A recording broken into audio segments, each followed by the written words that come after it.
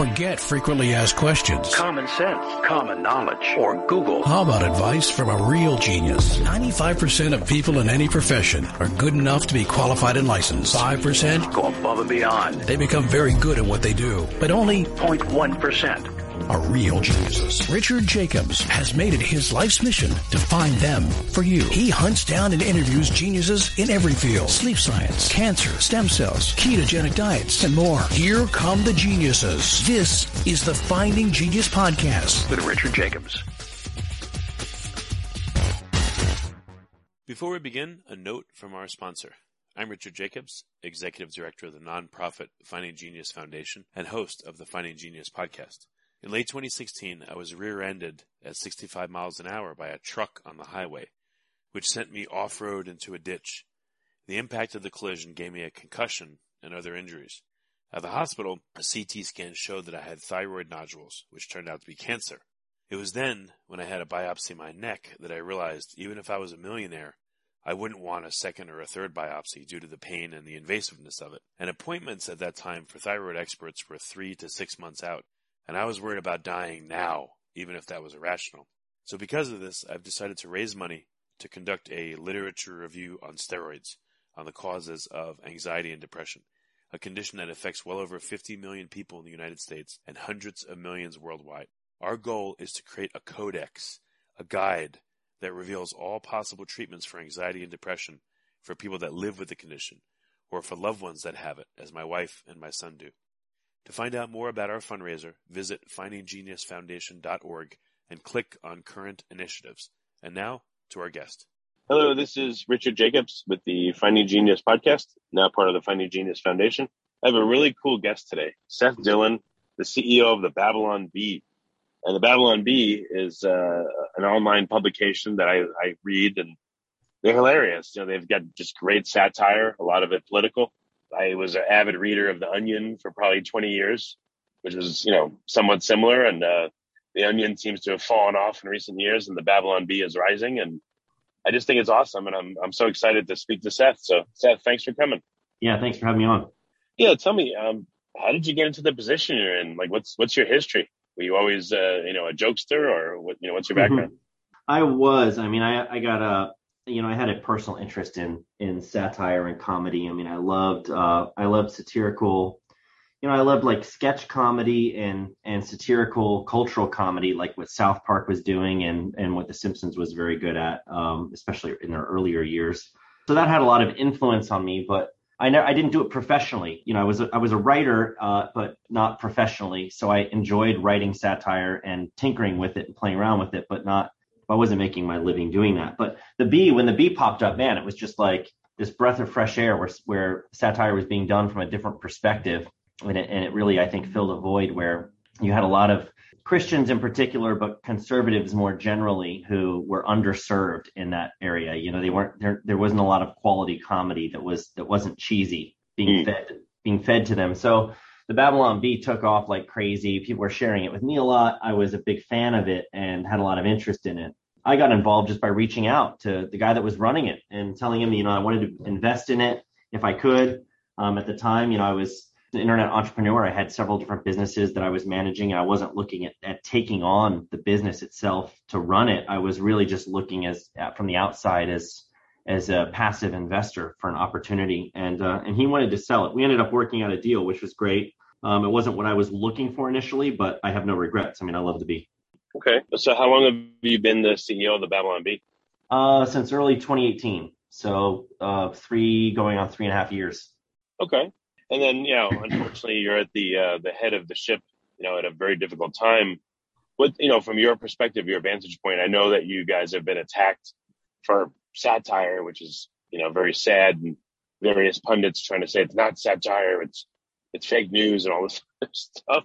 What was it like when you first started, and what's it been like, let's say over the past year or 6 months? Well, the issues that you bring up about us being like attacked, it's not a direct attack. It's kind of an indirect attack. They're trying to, in some cases it's a direct attack. We've had a few personalities say that we're pretending to be a satire outlet. Our motives are actually to mislead people. but we use the guise of satire to do that. And that's how, obviously we're able to get around Facebook's rules against misinformation. It's not really misinformation. It's a joke, but it really is a joke. Yeah. That's the whole point, is it really is a joke. And that's just, kind of a baseless assertion that's coming from a place where, people on the left have, since I got involved, have been really irked and bothered by the success, the effectiveness of our humor.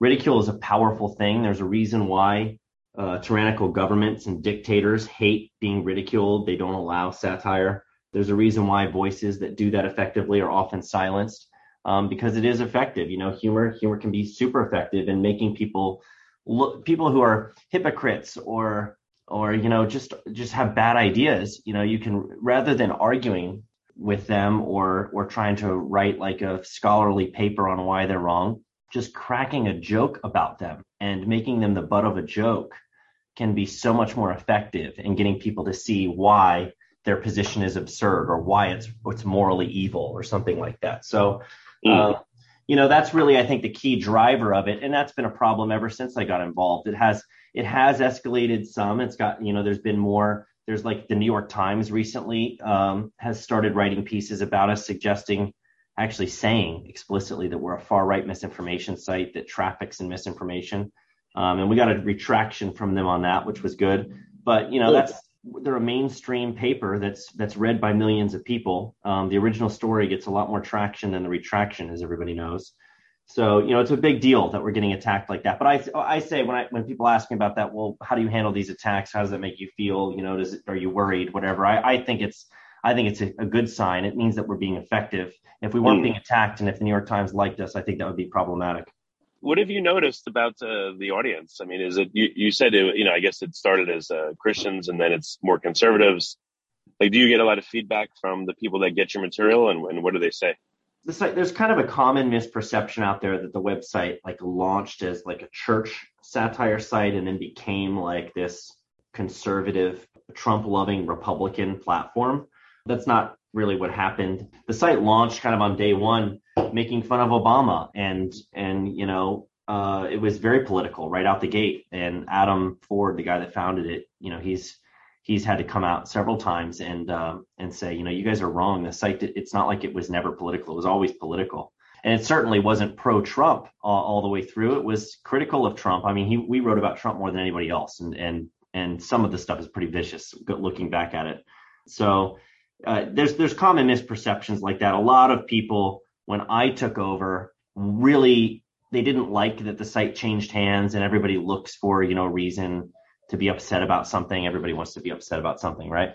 So a lot of people tried to say that the site changed a lot when I took over, but I left creativity in the hands of the creative people. I wasn't really driving. I've never driven the content side of things. I'm driving the business side of things. So, this idea that the site has changed a lot over the years is just kind of unfounded.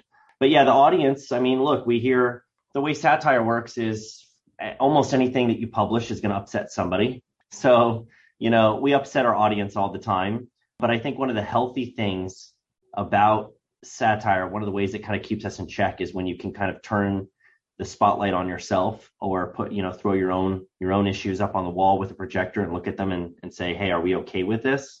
People who are willing to do that and laugh at themselves and maybe think about their own positions tend to really enjoy our stuff long term. People who don't like to be made fun of or be the butt of the joke or have to engage in any of that introspection tend to get offended and quit. So, and they'll move on. They'll send us angry emails. So we get a lot of hate mail from people all over the place on the political spectrum, left, right, middle, and in between. So, but that's just the nature of the beast, right? And it means we're doing our job effectively. I think that everybody's mad at us.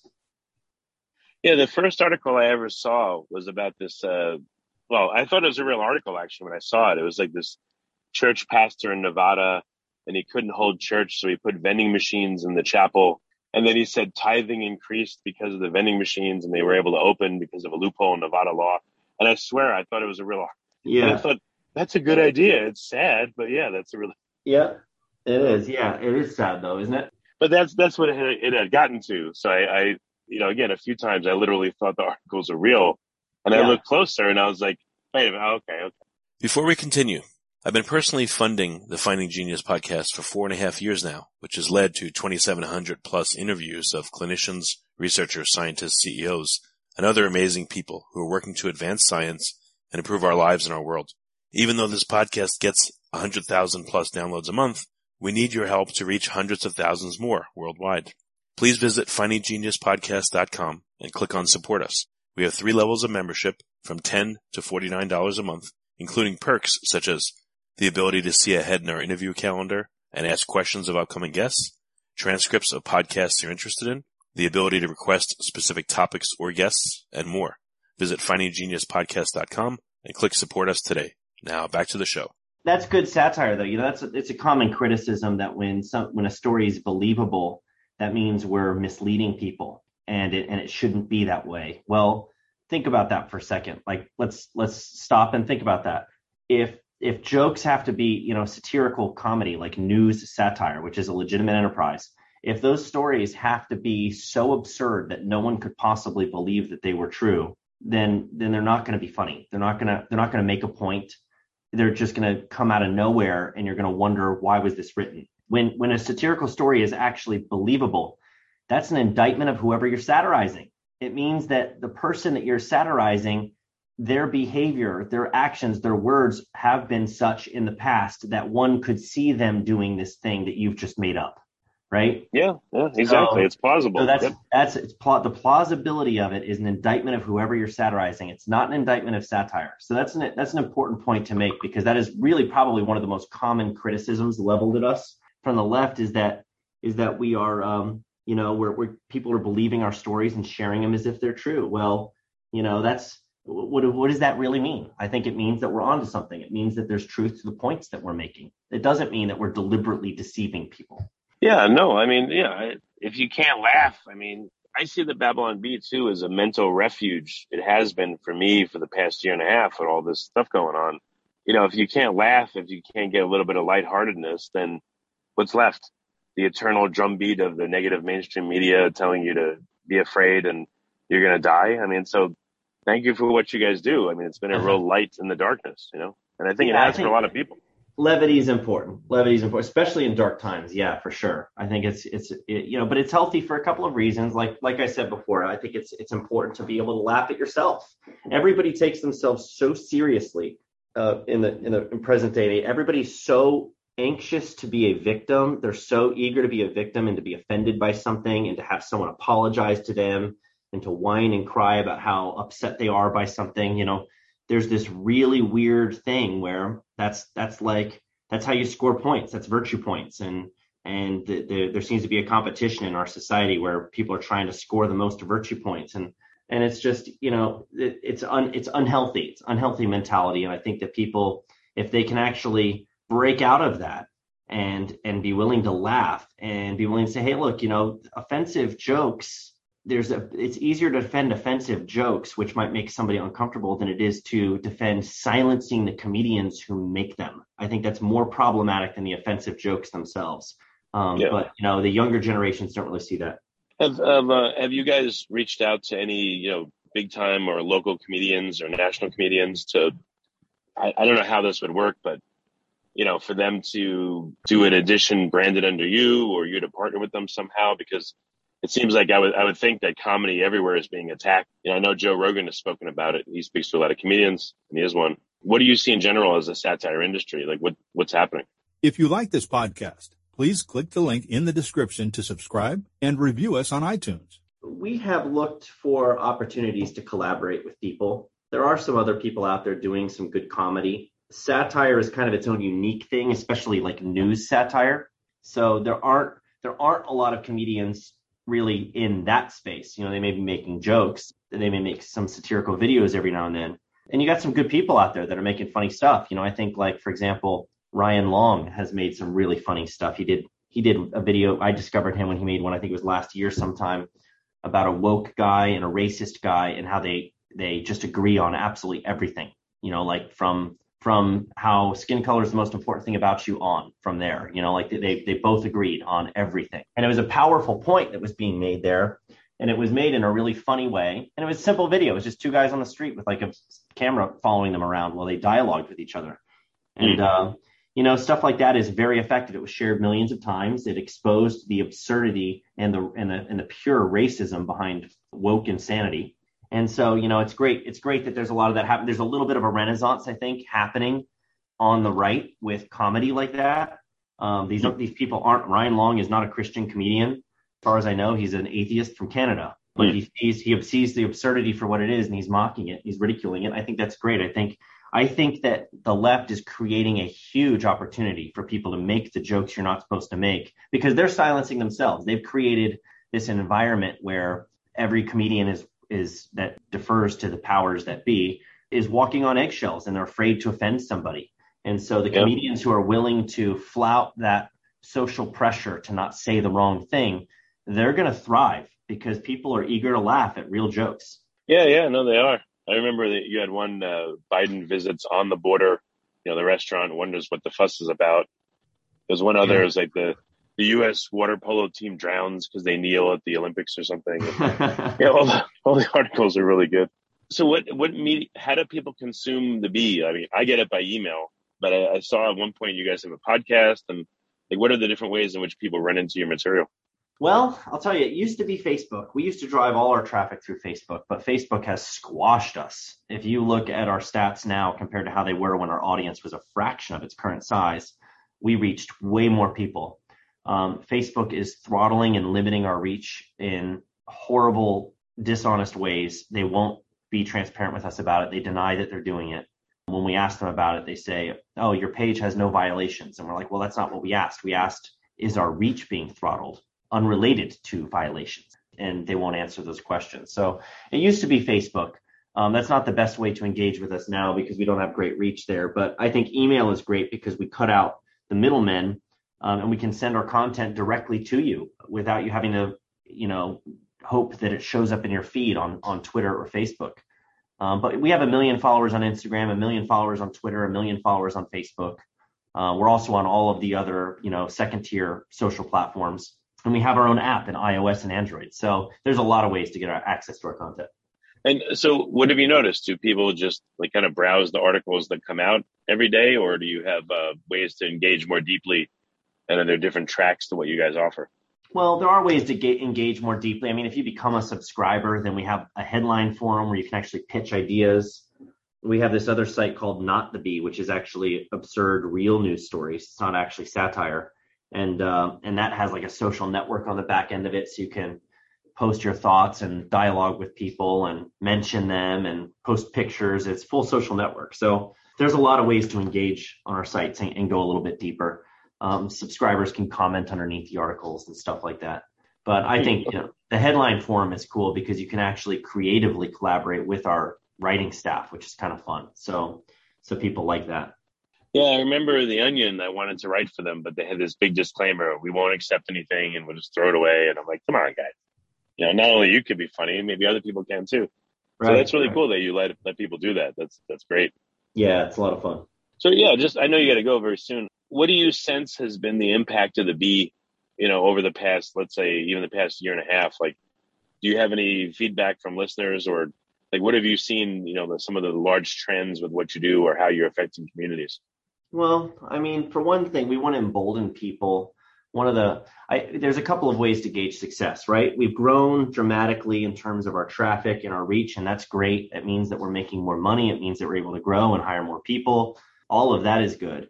I think the impact that we have is another way of gauging that, just the feedback that we get from people who are appreciating the levity that we're bringing to things, the absurdity that's going on in the world, like being able to laugh, but also, speaking truth to culture on some really thorny issues that you're not really supposed to talk about. We do that too, very boldly, and hopefully embolden other people. But I think another measure of success is the attacks themselves. I mean, like I said, I think it's a sign that we're doing something effective if people are coming after us and trying to shut us up, especially the most powerful people in media. So, it's there's a handful of things that I would look at to try to gauge, what kind of impact we're having and what kind of success we're having. But, ultimately, at the end of the day, we want to make people laugh and we want to make them think. And the mission from my perspective is to ridicule bad ideas. That's as succinctly as I can put it. We want to ridicule bad ideas wherever we find them.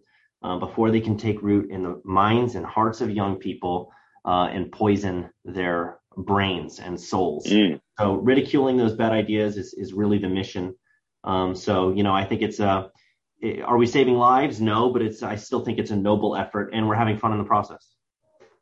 Yeah, and like I said, on the mental front, I bet you've again made millions of people's days better enough that they're not they haven't gotten to a point where they're just gonna, I don't know. I mean, I'm just saying, like, for me, it's just mentally, it's been a big boost. So I think that's probably the best effect you've had on a lot of people, is if they can laugh once in a day amidst all the negative stuff, then their day is better. Hey, I just got a message earlier today on Instagram from somebody who said he's going through a dark time, but we keep him laughing. So he wants us to keep it up. So, stuff like that, for every person who sends a message like that, there's other people feeling things like that or thinking things like that and not voicing it. So, that means a lot. I mean, it doesn't have to be millions of people who are affected that way for it to be meaningful. Yeah. Oh, excellent. All right. So last question. So, what's the future plans for the Bee? Can you say them, or what new things are coming that people may be interested in? We have some potential things coming down the road that I can't talk openly about, but I mean, one of the main things that we're trying to do is expand the way that we deliver content. If anyone has been following us closely, they'll see that we've started to post a lot of videos on our YouTube channel. We never had a YouTube channel up until the last year. So video is a new thing for us. We're doing animations, we're doing short sketches, we're doing mockumentaries, we're doing music videos, we're doing a bunch of silly stuff, and the quality of it is improving over time. So keep an eye on that. We'll continue to go down that road and do more media. Okay, very good. And where can people find the Bee? Do they just Google it, or like what's the best way to get on your list and start getting the content? Yeah, go to BabylonBee.com, get on the email list for sure. Click on the newsletter link and enter your email, sign up. That is really the best way to connect directly with us. Okay. BabylonBee.com, that's it. So Babylon Bee, and also Not the Bee, people can look that up too, right? Oh yeah, Not the Bee is so much fun, man. Got to check out Not the Bee. It's all the absurd stories that should be satire, but somehow are not. Well, very good. Well, Seth, thank you so much for coming, and thank you for what you do. I appreciate it. Yeah, man, thank you. I appreciate it. Thank you for having me on. If you like this podcast, please click the link in the description to subscribe and review us on iTunes. You've been listening to the Finding Genius podcast with Richard Jacobs. If you like what you hear, be sure to review and subscribe to the Finding Genius podcast on iTunes or wherever you listen to podcasts. And want to be smarter than everybody else? Become a premium member at FindingGeniusPodcast.com. This podcast is for information only. No advice of any kind is being given. Any action you take or don't take as a result of listening is your sole responsibility. Consult professionals when advice is needed.